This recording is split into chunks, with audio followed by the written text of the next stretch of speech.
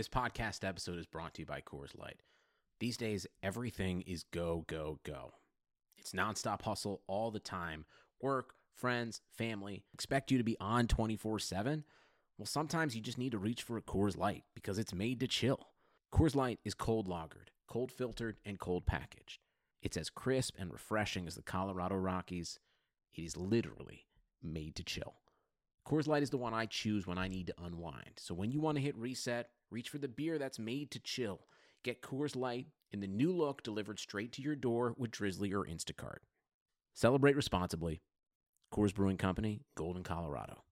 The King's Pulse podcast is recorded and hosted on Anchor.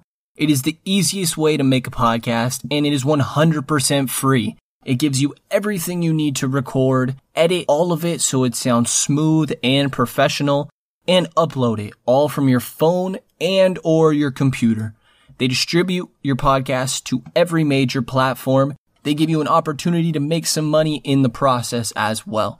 Download the Anchor app or go to anchor.fm to get started.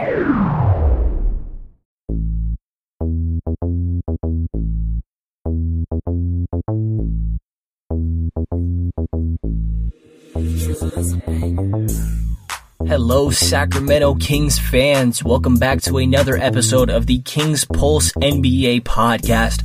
I am one of your hosts, Brendan Nunez, and my co-host on this Kings Pulse podcast is Rich from Sacktown Royalty. Check out his work and everyone else that writes for that great website filled with Sacramento Kings content, sacktownroyalty.com. And this podcast is part of the Pulse Podcast Network.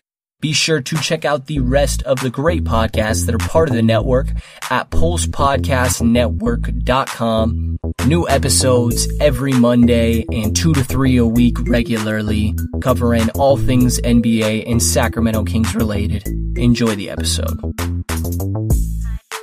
All right, welcome back to another episode of the Kings Pulse NBA podcast. I am your host, Brendan Nunez, and I now have a brand new co-host. We got Rich, who was on the last episode of Sacktown Royalty. Glad to have him co-hosting this podcast with me and get his knowledge a little bit. How are you doing today, man? I'm doing great, Brendan. Yeah, man, I'm so stoked to be a part of this podcast moving forward, dude. I was really impressed with your knowledge on the Kings and the game in general, and I've been looking for a place to talk Kings more frequently and reach out to the community, so this is really exciting. Yeah, same goes you, man. You obviously know what you're talking about, and it's good to get some thoughts flowing between both people that know their stuff, obviously. So, hopping in here, we got 2 games to cover recently. We can start with that loss in Houston. And the last time that this team saw Houston, I want to say it was a home game for the Kings, and they lost by like 30 plus. It was one of the worst of the season.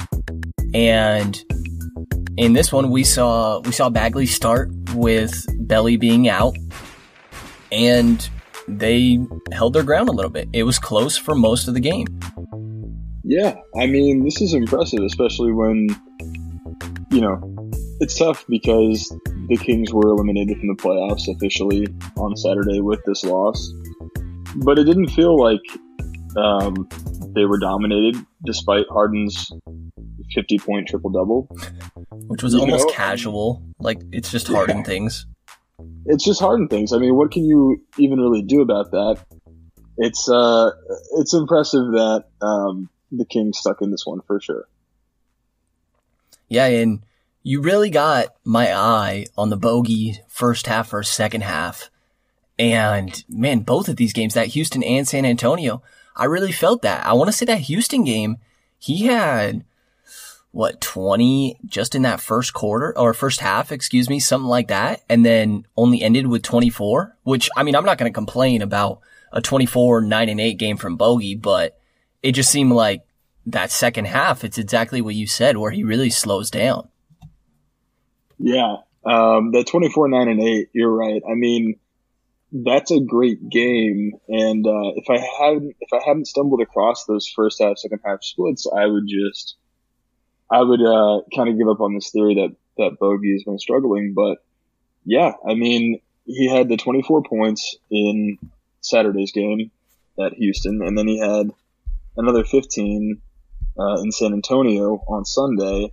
But if you combine those games and break down his field goal percentage half to half, he hit 53.8% of his shots in the first halves for those two games, and all the way down to 41.7, which is pretty poor.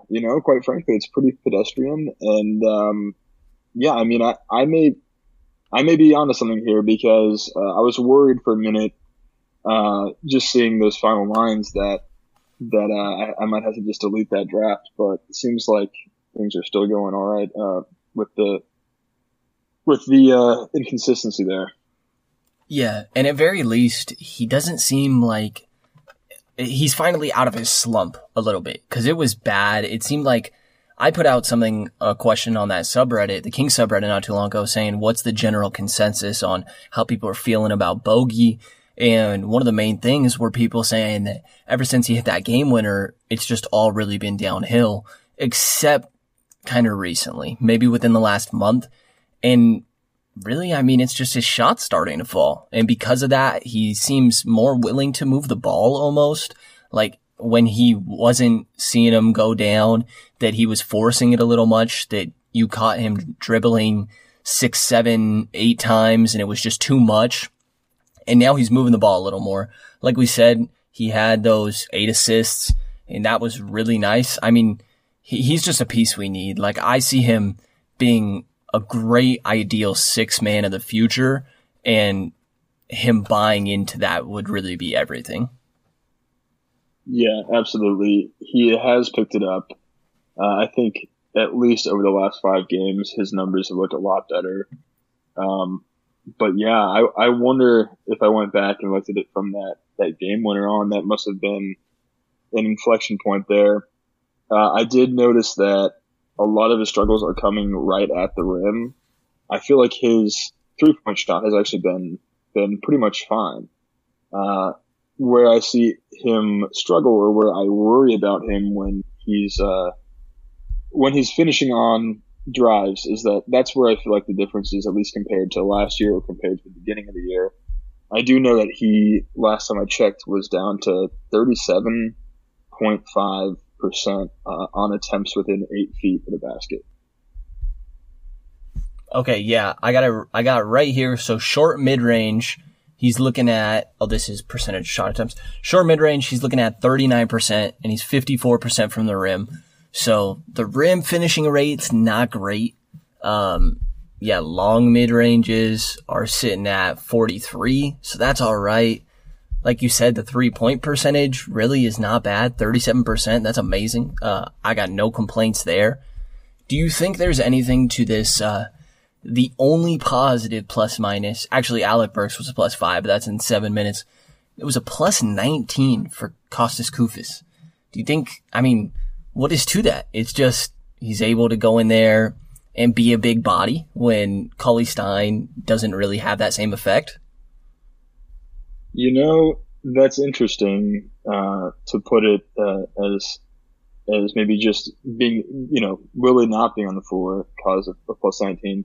I don't know that that's the case. I think that, unfortunately, plus minus is a pretty flawed statistic if you're looking for real effect on a game. There's just so many other factors, especially the 9 other players on the floor, your 4 teammates, and the 5 you're playing against at any given time. It can change so much. I don't have this right in front of me, but I'm assuming Kosa was in there against some of the weaker lineups put out there by Houston. And yeah, I think that net rating and plus minus, those types of ratings are very important over a very large sample size. They can mean a lot. But if you're looking at his plus minus over a 13-minute sample size, it's kind of hard to give that much credit there. Yeah, that's fair. And it did only play a 13-minute stretch when all these starting guys are at least looking at 25 plus. So I get what you're coming there. It was just interesting to me that you see everyone's in double-digit negatives, and then you got Koufos at almost a +20. But on the other end, for sure. Yeah. they only ran 3 deep, and that being Shumpert, Austin Rivers, Daniel House, 3 points from their whole bench, but it didn't even really matter because, like we said, 50 from Harden, 22 from CP3, 24 from Capella, 17 from Gordon. I mean, this Rockets team just obviously has a lot of firepower. What was interesting to me was that they started with Fox on CP3 and Buddy on James Harden. And then when you saw them switch that, once Harden really started to take off, Fox did a really good job of defending Harden. And obviously he's a great defender, but it's the speed and keeping him, trying to make him go right, which I think Harden has adapted to a lot this year since the Bucks were the first team I really saw do that to him. But it was so nice to be able to see the difference between Fox's defense and Buddy's defense and just the way that he's able to hound Harden. And it's not like this is Fox not putting in effort on the offensive end. He's doing it on both ends. I love the defense that I'm seeing from him. Absolutely. I'm going to have to take your word for it regarding the beginning of the game because, unfortunately, I was not able to catch this one live and only went back and saw pieces of it. But, yeah, I mean, if you're telling me that Fox put in a nasty effort on defense, I mean, I got nothing to doubt that. All the games that I've seen this year from him live and all the other tape that I've watched, I mean, he's ferocious. And he is also a guy who there was an inflection point somewhere around mid-season where he has just stepped up. And especially you see it in the steals. He just turned on, yeah, I mean, those paws, the swipe of the Fox is just like, he is creating turnovers in an whole new way for this team. Would you argue that he is our best defensive player? You know, before we got Harrison Barnes in that trade, I think that was where I was at. But what Barnes can do, just maybe more as a steady presence and the IQ that comes with a little more experience in the league, I think that Barnes has a real case there. But as far as ceiling, I think that Fox has the highest defensive ceiling of anyone on this team. Yeah. Barnes is interesting to me because I feel like moving laterally, he's almost a little slow in that regard. But it really is just the defensive IQ because he gets to the spots, he's able to help and then still recover on his guy. But it hasn't blown me away necessarily. And I know the numbers have been great, especially since getting Barnes. And I'm happy that we're seeing him play that small forward now in that starting lineup and just more so during his minutes on the floor, like we talked about a little bit. But yeah, him, Fox, and Buddy all playing 35 plus minutes. Bogey too actually was 35 in that Houston game. Those are big contributors. And I liked the defense we saw despite Harden dropping 50 and 119 total from one of the best offenses in the league. Absolutely. Yeah, and I mean, like you mentioned, the start for Bagley, the effort there, the numbers were real nice, the 20 and 12, and I want to highlight this stretch that he's been on as well. Since returning from his most recent injury, he's been averaging a little over 18 and 8 on some really nice shooting splits, 55% field goal, 44% on a low volume of threes, and 70% from the free throw line, which is pretty respectable, at least in the context of a big man rookie on a team that has been struggling in that area all year. Yeah. And to touch on his progression a little bit, where do you see his numbers really heading if we're talking next season? To start with minutes, because right now this season he's sitting at 25. He's played 57 of the games. I want to say he's missed 15 games, something along those lines.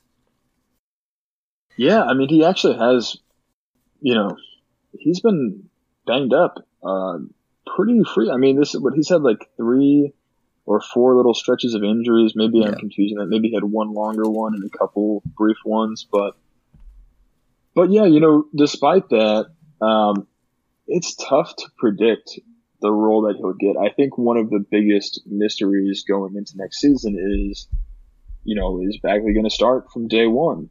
And will he start at the 4? Will he start at the 5? What other bigs are going to be joining or leaving the roster? What's that going to leave Bagley with? How many shot attempts? How many touches? What's his usage going to look like?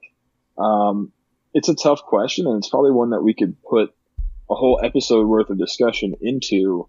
We'll certainly know more after the draft and free agency, but my question here is, if he does move into the starting lineup or he does play a significantly bigger role, how's it going to affect the players around him, especially our guy Buddy Hield, who put up 20 points in both of these games over the weekend. Let me put this back to you. Is Buddy a guy that you see averaging 20 points a game again next season if Bagley is in this lineup?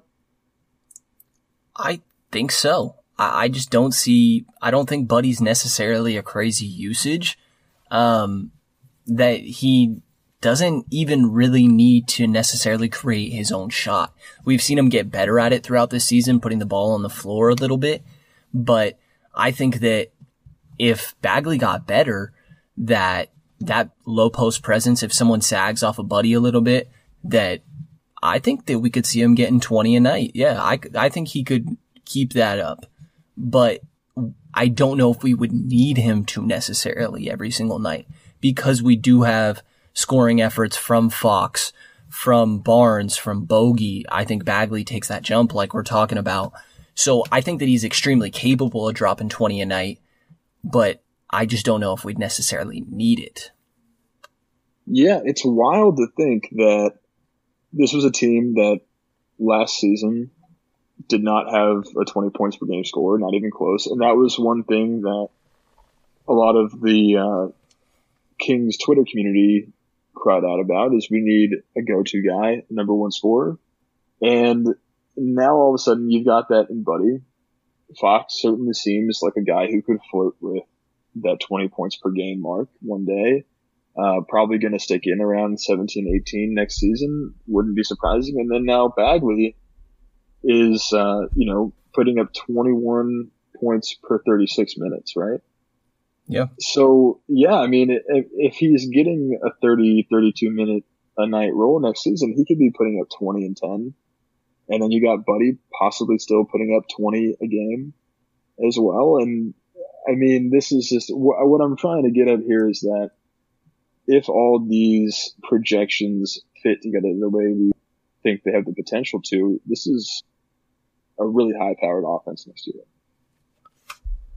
Yeah, I agree. My worry with Bagley, I think that he obviously improves, that he takes a jump over this offseason. I think his minutes go up, and my guess would be that he starts to see the starting lineup.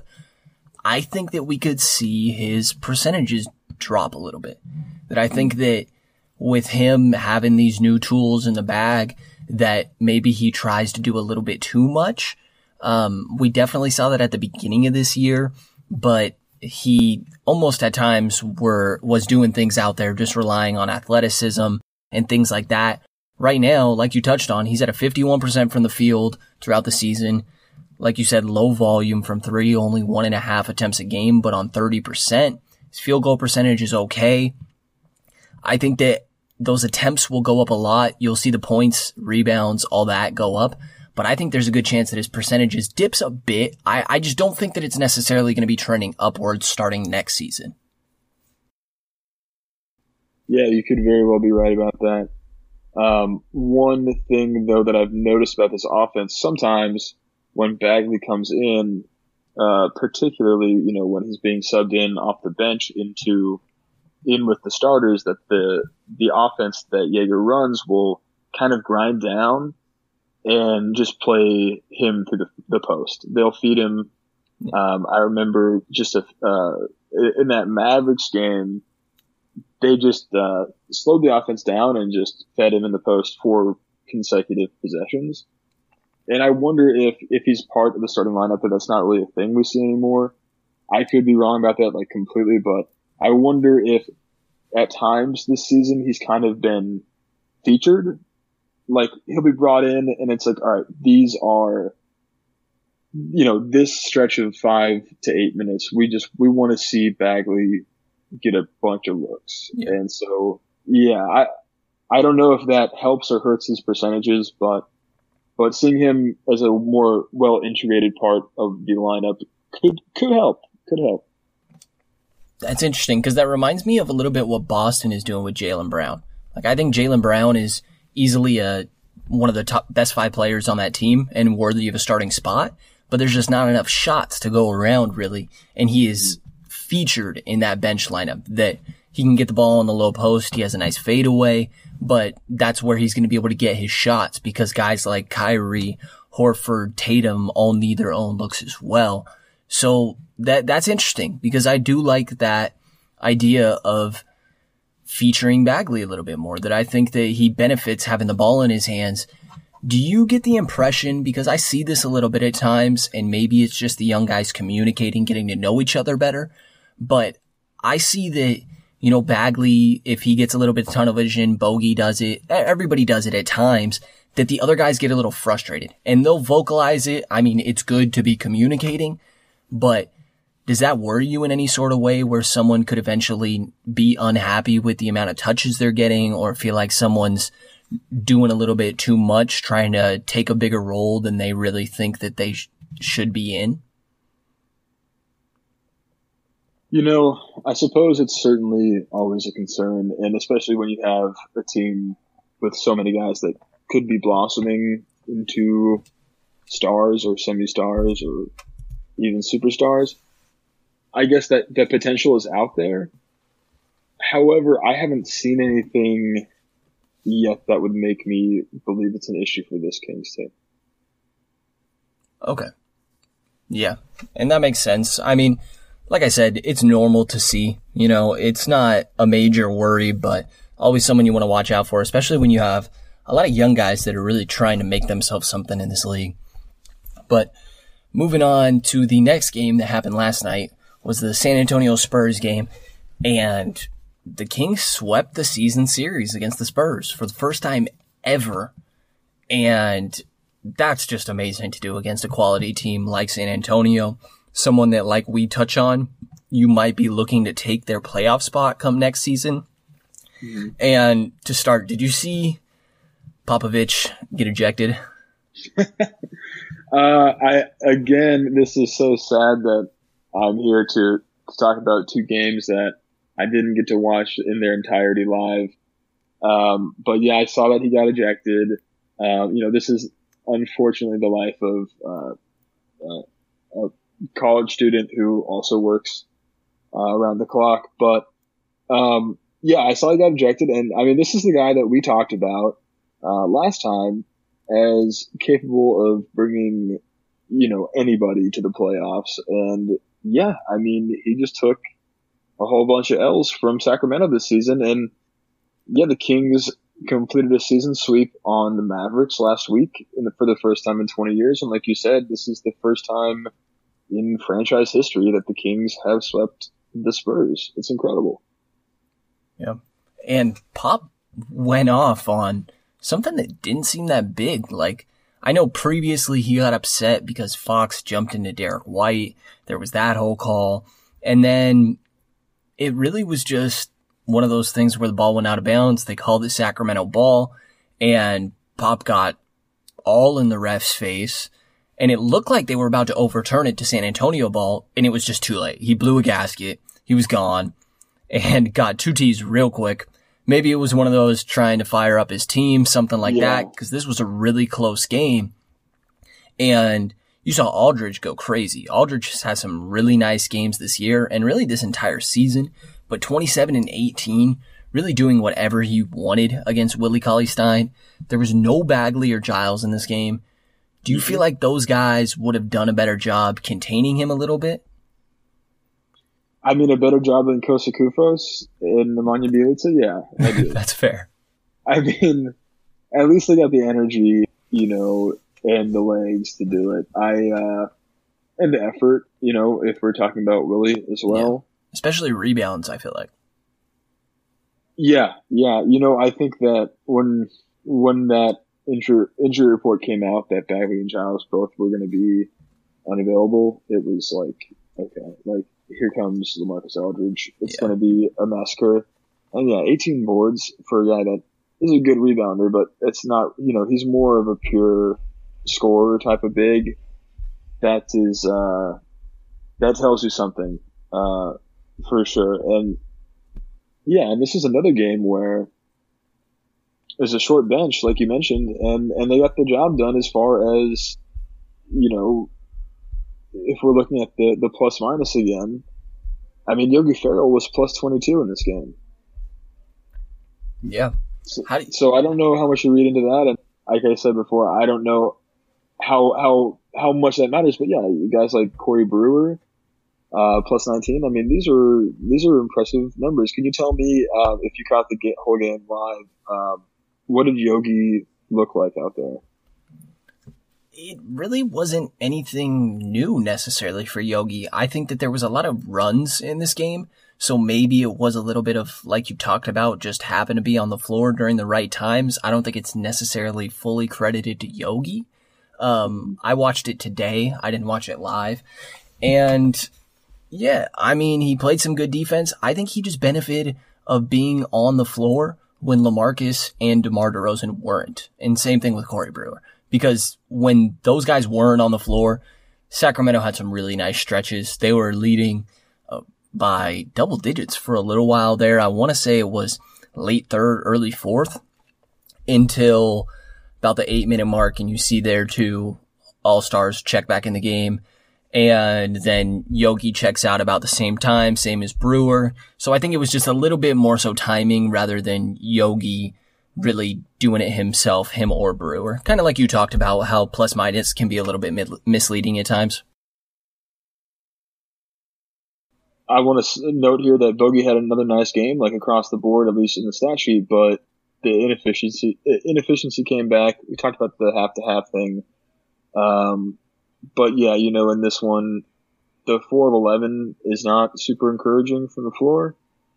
But again, somehow he hit 2 out of 5 threes, so it's like not really a threes issue.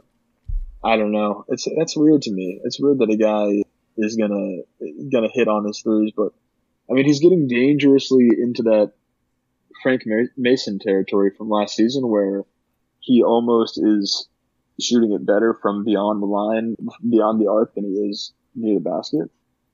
Yeah. Which I feel like he doesn't necessarily get a step on people to get to the basket. I don't think he's getting himself easy looks at the rim very often, and I feel like that's a big part of it there. He did have a really nice 4-point play late in the fourth that really did a lot, which partially is just terrible defense to foul someone shooting a three. But he didn't. I didn't feel like it was terrible necessarily when I was watching it. But yeah, obviously, as you touched on, you really need to be shooting better from the field than you do from beyond the arc. Right. So yeah, I mean, ultimately, do you feel pretty good about these two games this weekend? Yeah, I mean, I liked the fight against the Houston game. I think San Antonio almost looked a little off. I was really impressed with Derek White. I think I have been throughout the entire season, but his defense is just crazy. Like, this guy has a real argument for being a all-defensive type guy this season. And yeah, I mean, I felt like the Kings had some good heart. There were games, it was a lot better than, say, the Pelicans game before that, where it really just looked like they came out and didn't want it. I think it's kind of the same thing of playing up and down to your competition. So I overall was pretty encouraged by both of these two games. Two good playoff teams in the Western Conference you see pretty regularly, and you had a chance to win both games, came out with 1 W. Yeah, absolutely. I think that it's a pretty strong showing across the rodeo road trip, as they call it. And I have to go back and watch this Spurs game in its entirety. I promise I will be I'll be watching the game at home against the Rockets on Tuesday live, so I will actually get to have some much more authentic and insightful comments on it on our next recording as well. Yeah, it happens, man. Don't worry. Everybody's got a life, you know. I will say this Spurs game, I want to say there was 25 lead changes. They put up that stat at the end, which was crazy. It was a back and forth game that was fun and exciting to watch. Right, and I also like your the comment on Derek White there. He is such an interesting guy. I saw he put up this line a couple weeks ago with 6 blocks in there. Yeah, which I don't understand. Like, it's just basketball IQ, I guess. You know, I look, yeah, I mean, really, I mean, maybe part of it is just like the effect that Pop has on these guys, that they all somehow just play strong defense, just decent to good defense. Like, even if, like, no, the defensive floor of any Spurs player just seems so high, it's astounding. But, yeah, when I actually just like absentmindedly searched Basketball Reference for that line that Derek White put up, the 18 points, 9 assists, 6 blocks game. Yeah. The last player to do it was DeMarcus Cousins in 2015. Huh. So that's interesting. That's a big difference between two guys getting 6 blocks. You got a 6'4" guy, and then Boogie's borderline 7 feet. Exactly. That's impressive. Yeah. Yeah, really like him. And then they're going to be next year have Derek White on the bench, and their starting point guard's DeJounte Murray. Like, the defense of that team is no joke, and that's where they've struggled this year. So that's my hesitation, like we talked about before, of knocking San Antonio out of that playoff spot. But moving on, there was an article today on The Athletic. Maybe he put it out yesterday, from Jason Jones. Getting some quotes from the guys now that they're officially out of the playoff race after that Houston game, of really what next season looks like. Because at the beginning of this year, they were projected to be one of, if not even on some places, the worst team in the league. And now they're trying to go 500, and they were in the playoff race a whole lot longer than they're used to. But not going to make it, obviously. 13 years now, I want to say it is, of not seeing the postseason, the longest active in the NBA right now.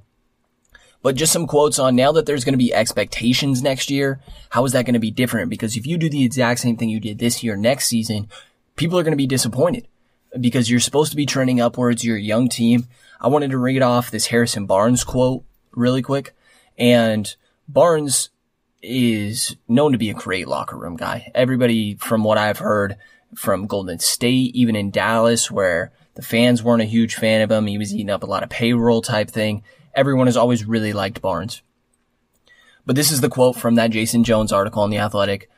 No question, if the prediction before the season says you guys are going to win 30 games, 20 games, whatever it may be, you can sneak up on teams. You can get hot. You can say this team is playing good basketball. We didn't think they'd be as good, as opposed to the expectations going to next season being we're going to be a 50-win team and people saying we're going to be the 6th seed.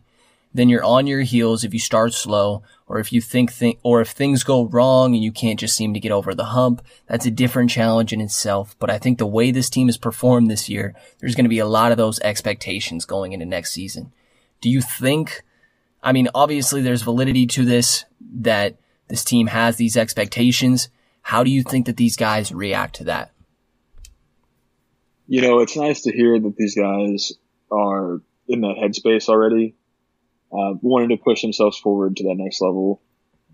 I wonder if the expectations are to improve or to just not regress.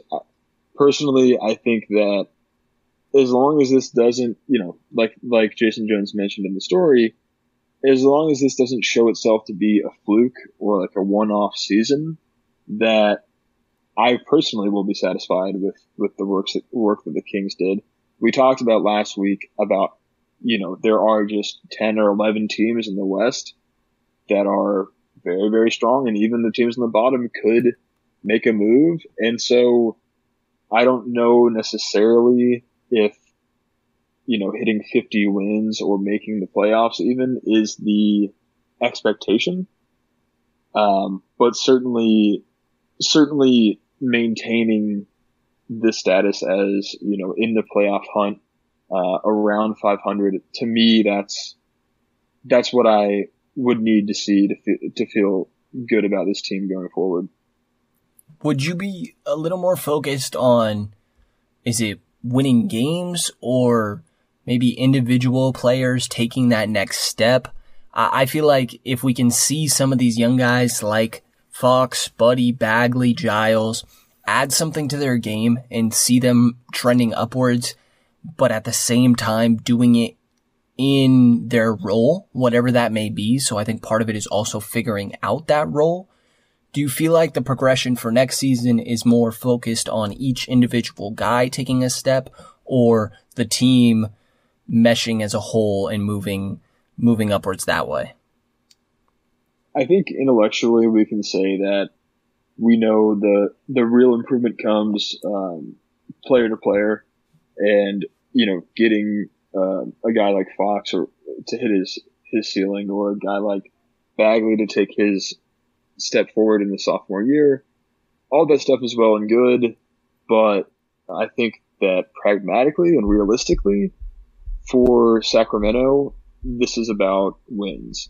I think the team or the city wants the team to hit 40 wins. I think it would be massive for this team to hit the 41 win mark this season and to be able to say, hey, we were a 500 team, that we broke the 12 year long streak of losing seasons. I think that's massive for Sacramento.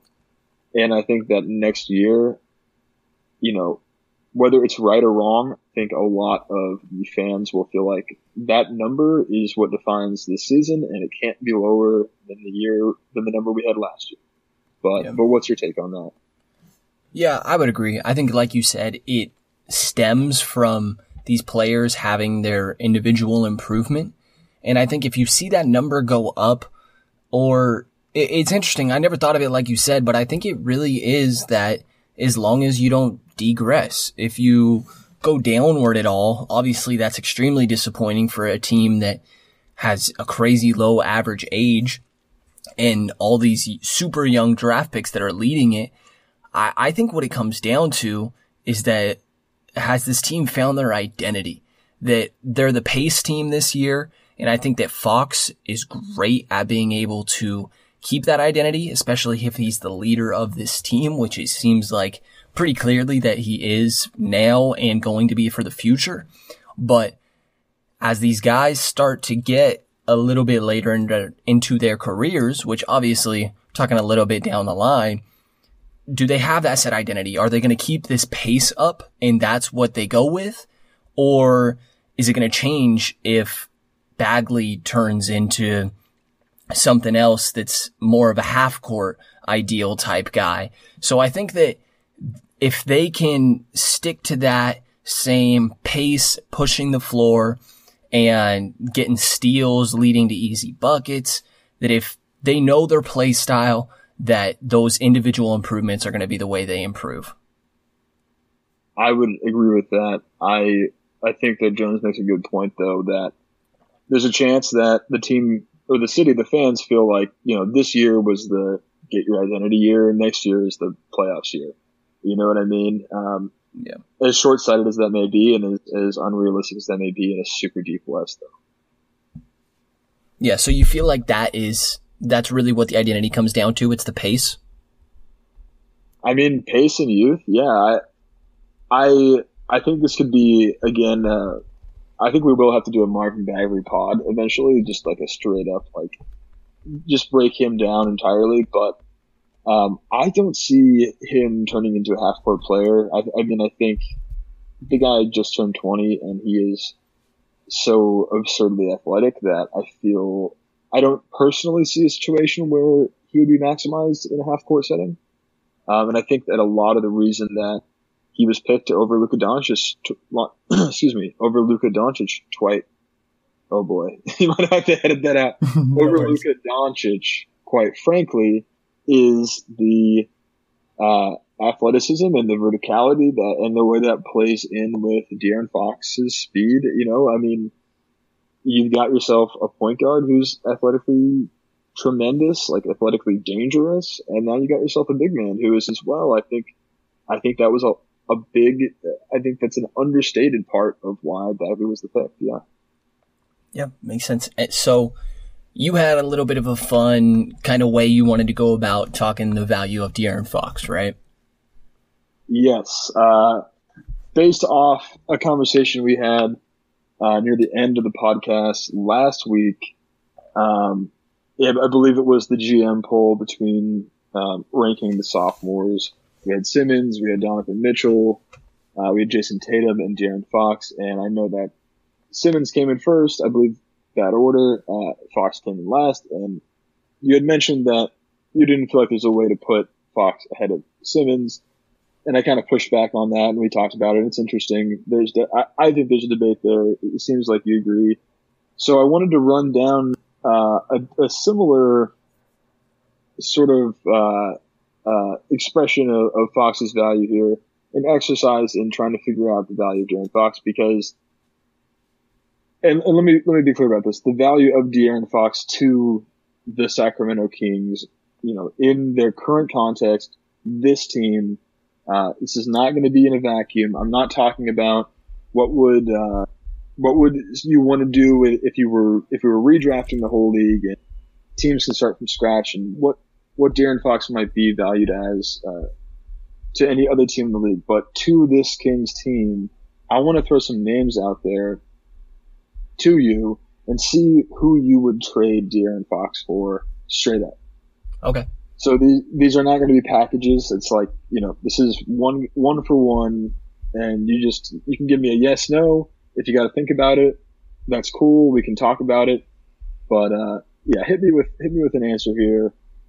I'm going to kind of be jumping all over the place, but here we go. Kyle Lowry. Are we talking one season or moving forward future?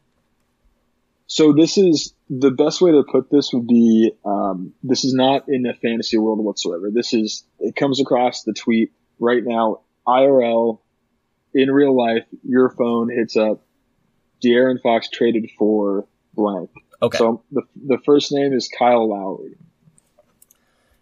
I like Lowry. I think that he's a really underrated passer. At one point this year, he was leading the league in assists, I feel like.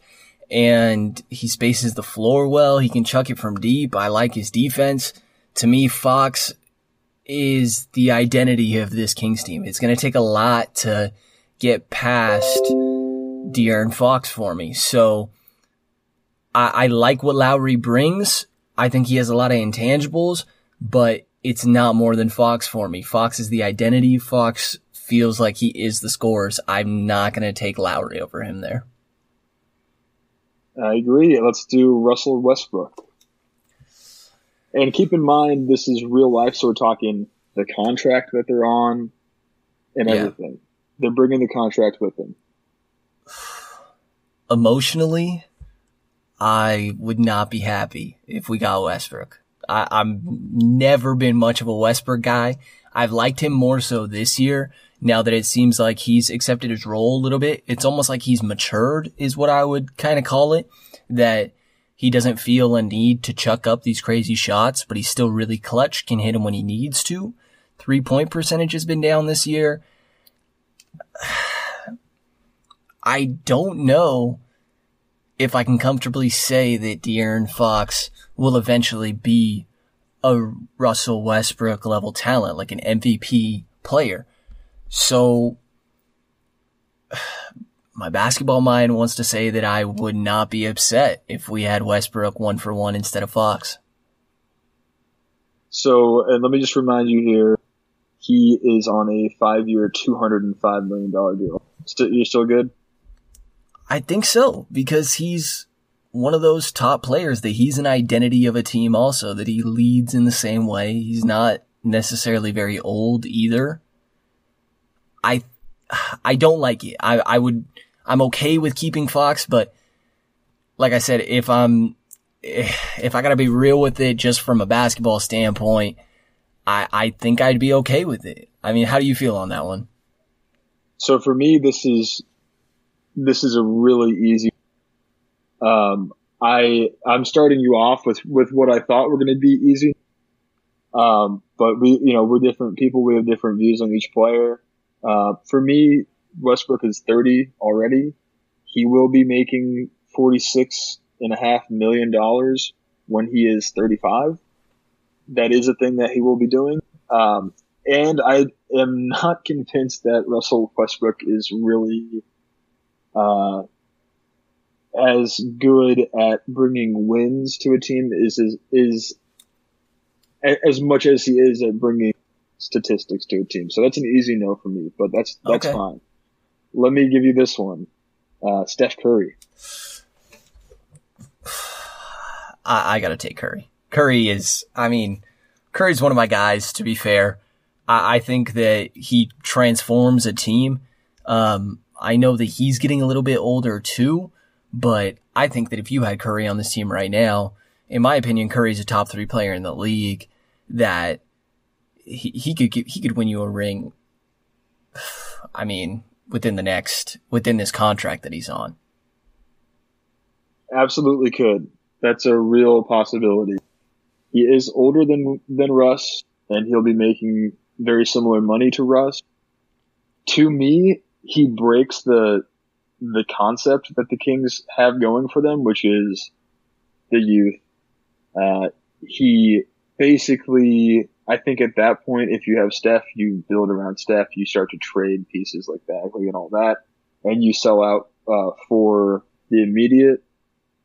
This one does get tougher for me, but I'd rather take the 21-year-old Fox on, a $7 million contract and the ability to retain him for an extra 4 or 5 years than the 31-year-old Steph Curry. I know it's a hot take, but I would not trade De'Aaron Fox for Steph Curry straight up. Then I understand your side a little bit there. Okay. I know I'm going to sound like crazy for some of these. I'm getting to guys that say yes on pretty soon here. I know I sound crazy, but at least with Westbrook and Curry, like, these guys are over 30, on the wrong side of 30, have massive $45, $46 million contract, years coming up on the books. Kyrie and Kemba, we can't really talk about because they are free agents. So, you can't trade for them because they're not under contract. So we'll skip over them.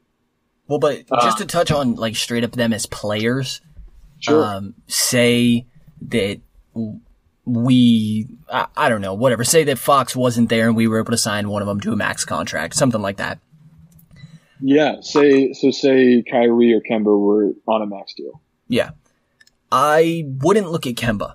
I think Kemba is a little bit of a defensive liability. I think that he's nice on offense. I consider Kyrie, though. Kyrie's 26 years old. He is barely entering his prime and is already one of the best players in the league.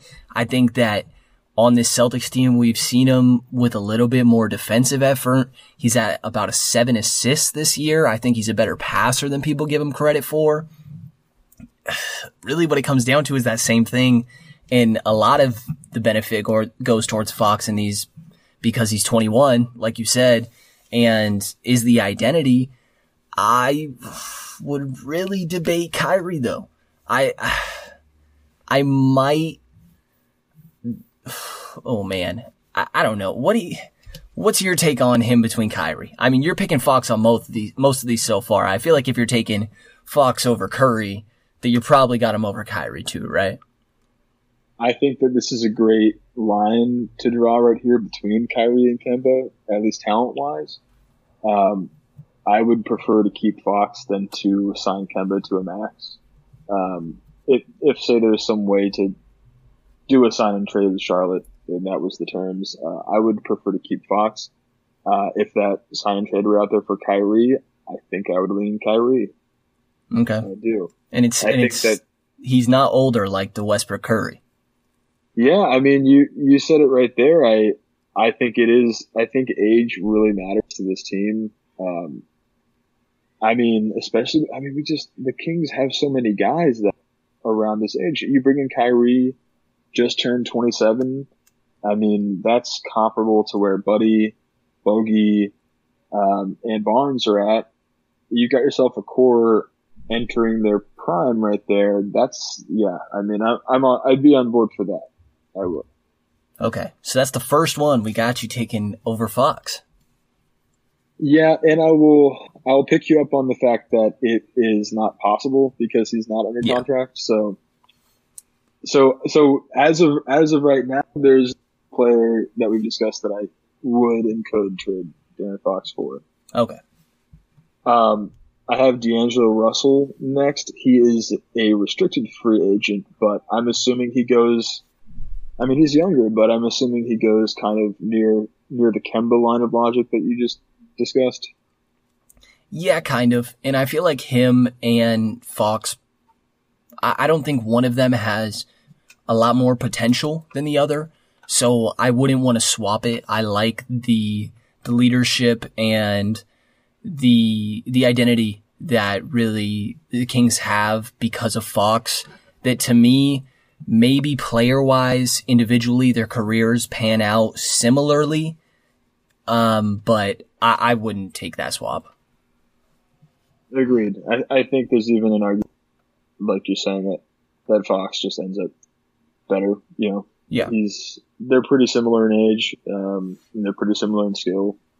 You know, and now we're gonna get to the guy that I have as a yes. Damian Lillard. I think that I would trade De'Aaron Fox for Damian Lillard. What are your thoughts on that? I really like Dame. I think Dame's one of the more underrated guys in the league.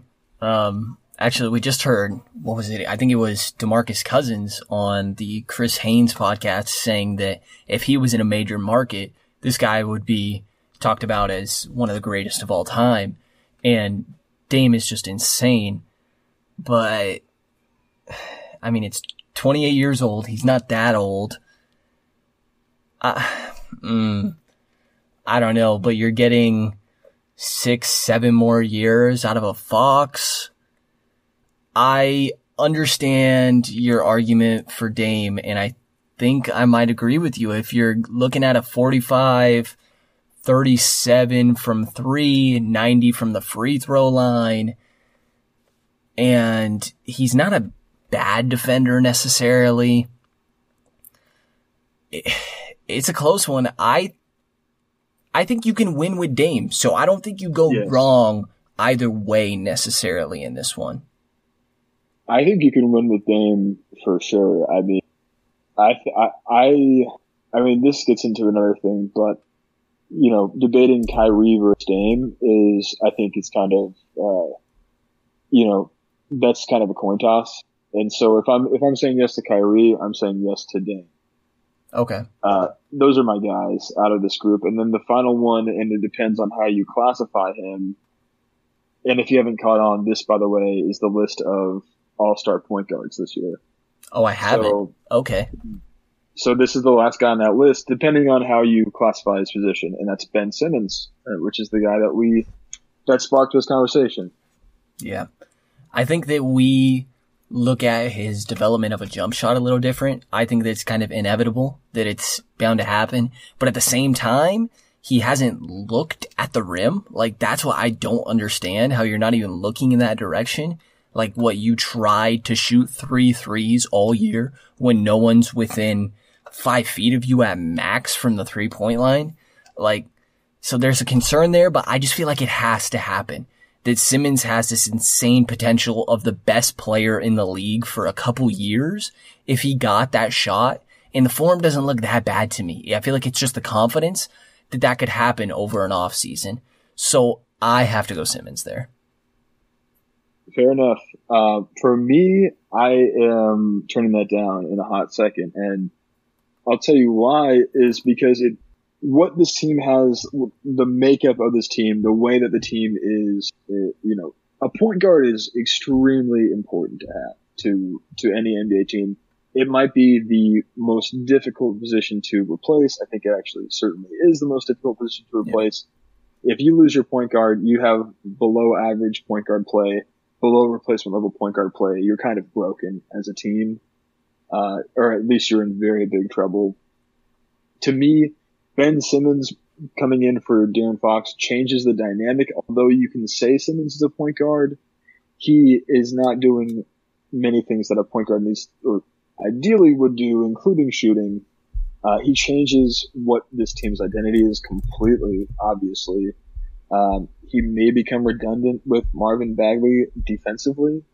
I guess you can try to keep Simmons on. You can try to put him on opposing ones. I'm not sure that is maximizing Ben Simmons. I'm not exactly sure how you fit Giles and Bagley and Simmons all together defensively. I can see the argument for, listen, Simmons is just a freak of nature and we got to give this a chance, but I don't believe that shot's ever coming, period.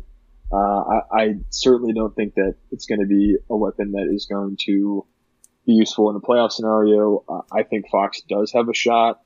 I think we've got evidence that he's got a shot. Yeah. He has freakish athletic gifts, physical gifts in a different way, but on a similar level to Ben Simmons, just with the speed and the ferocity. I love Fox as a leader. I love his fit with this team, this roster. So, and he's younger, about 18 months younger.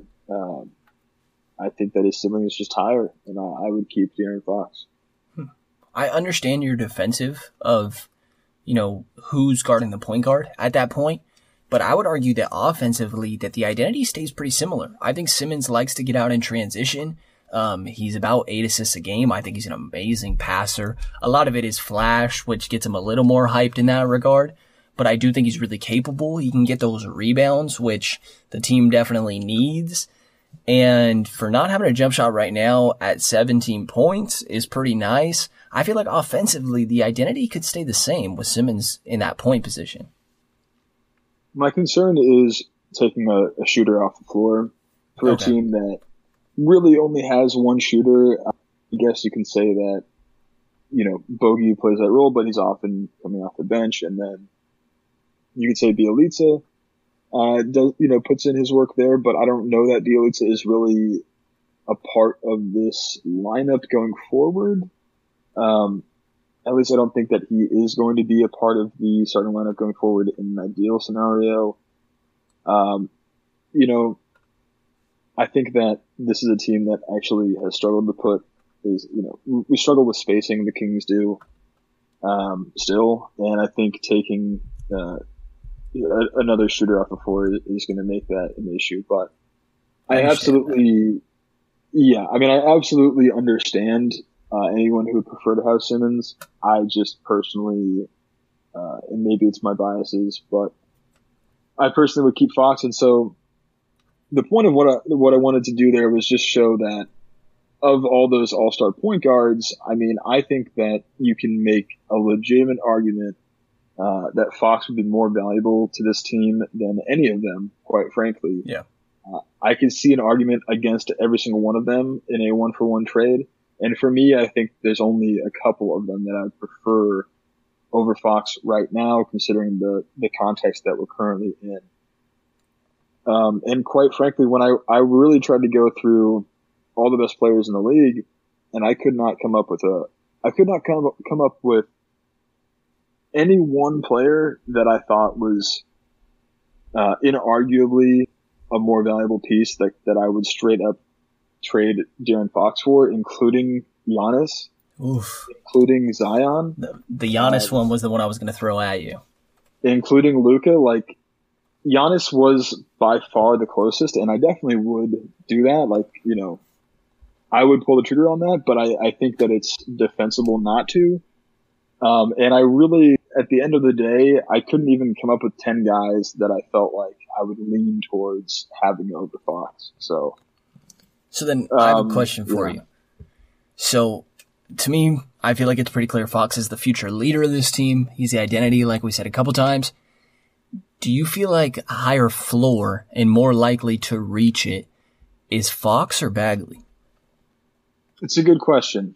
The question is higher floor? Yeah, and not just obviously there's your max floor, but a lot of guys aren't going to necessarily reach that. Like, where you actually see them ending. Or not floor. I'm sorry. I meant ceiling. Yeah. This is a tough question, and I will probably lean Bagley here. Yeah, I'm the same. Which is incredible considering the arguments that I just made for Fox over Ben Simmons, and that she should even be in a conversation to keep over Giannis. Although, to be fair, a lot of where I came down with the Giannis thing was contract wise, and if he would leave and not resign and stay in Sacramento. But yeah, I mean, I think that Bagley is younger. I think that he has more physical tools. I think size does help. There's not anything that Bagley can't do. So yeah, I mean, and 8 or 9 inches of size in the NBA is a big deal. So, especially with the way that he can get up there, the way that Bagley can jump in second jump. I mean, the physical tools are different and are superior for the bigger guy in Bagley. So I do think that Bagley could be an even higher ceiling player. Yeah, I would agree with that. And I think obviously it's a little bit of a crazy comparison, but it's almost like a Curry Durant type thing where Curry is the team. He is Golden State, but Durant is almost possibly the best player on that team. Those two guys are really close, obviously, and I think that it could be that close for Fox and Bagley, but I think it's the same type of thing. Obviously, I mean, it's talking about two of the best players that are going to go down of all time, so it's a little different there, but it almost reminds me of that relationship on the team a little bit. I'll quickly shout out Omer Khan over at Sacktown Royalty. He had been musing on this question himself recently and said that he thinks Bagley has a higher potential. And despite that, he thinks he sees Fox's peak as being the best point guard in the league. And then he still thinks that Bagley has the higher potential. Yeah, that's crazy. Says a lot, like you said. So to kind of close out here, I think we're reaching a little bit over an hour now. I put out I looked for questions on the Kings subreddit, looking to probably do this weekly. So look out for a thread in there to ask us some questions and just to go through a little bit. Some of the top ones, a good amount. Obviously, everyone's wondering about these free agents that we realistically will have. We touched on this last episode. Realistically, we're probably looking at a Dedmon, Patrick Beverley were the two that we really liked in those positions. And then on the wing, we talked about Danny Green mainly. There were some others in there. What was it? Like a Rudy Gay, and who else did we have on the wing a little bit there? On the wing, I think we talked a lot about bringing Corey Brewer back. Yeah. It's a little more scarce on the wing. I think we discussed Ariza, although, he could want more money or Kings could really offer. Yeah. And then we also really liked Lopez at that center, but if we're talking realistic, it's more likely that a lot of your money is going to be going to Beverly, and then you fill in with Dedmon in one of those wings like we talked about. And this question was really interesting to me.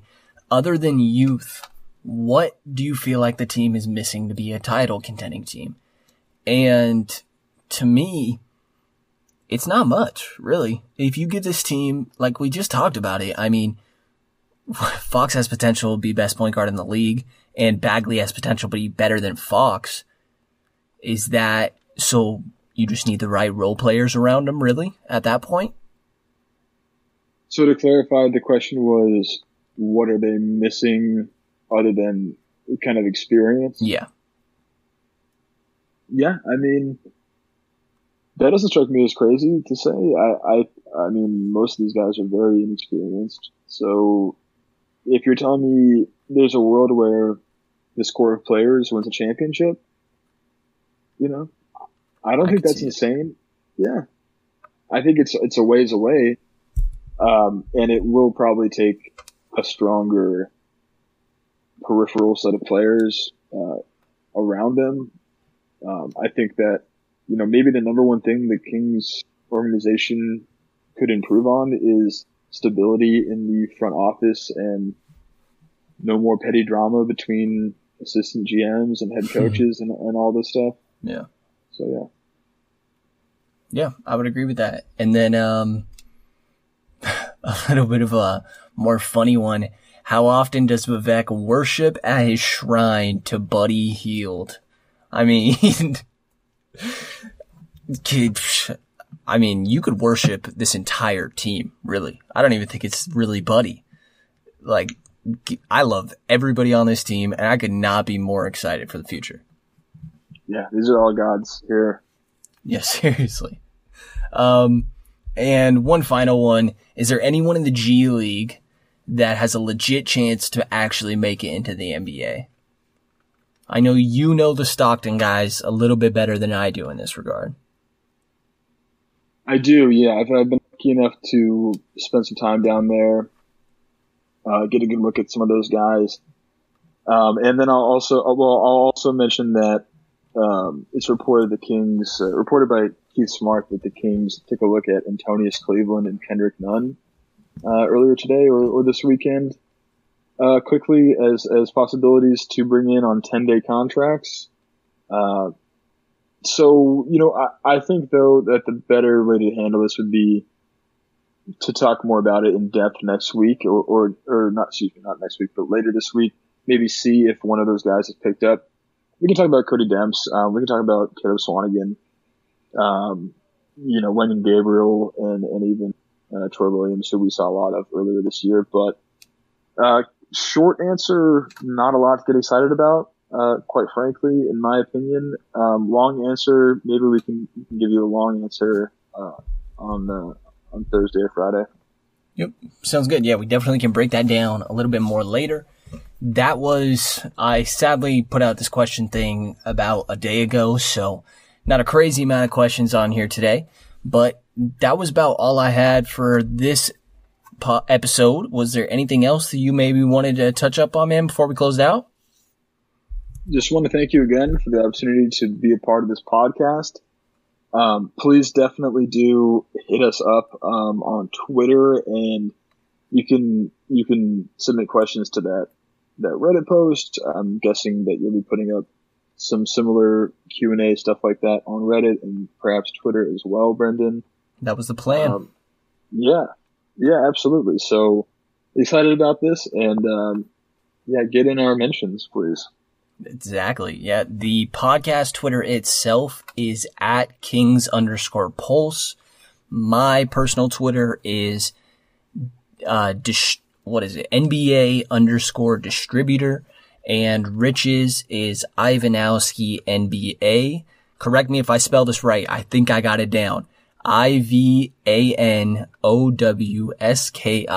NBA.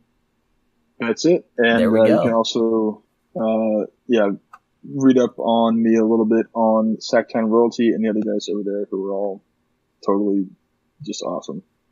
Exactly. Good content there. And thank you for listening to this episode of the King's Pulse podcast, and you will hear from us again a little bit later this week. Have a good one, everybody. Nobody builds 5G like Verizon builds 5G, because we're the engineers who built the most reliable network in America. And the more you do with 5G, the more building it right matters. The more your network matters. The more Verizon engineers going the extra mile matters. It's us pushing us. It's Verizon versus Verizon.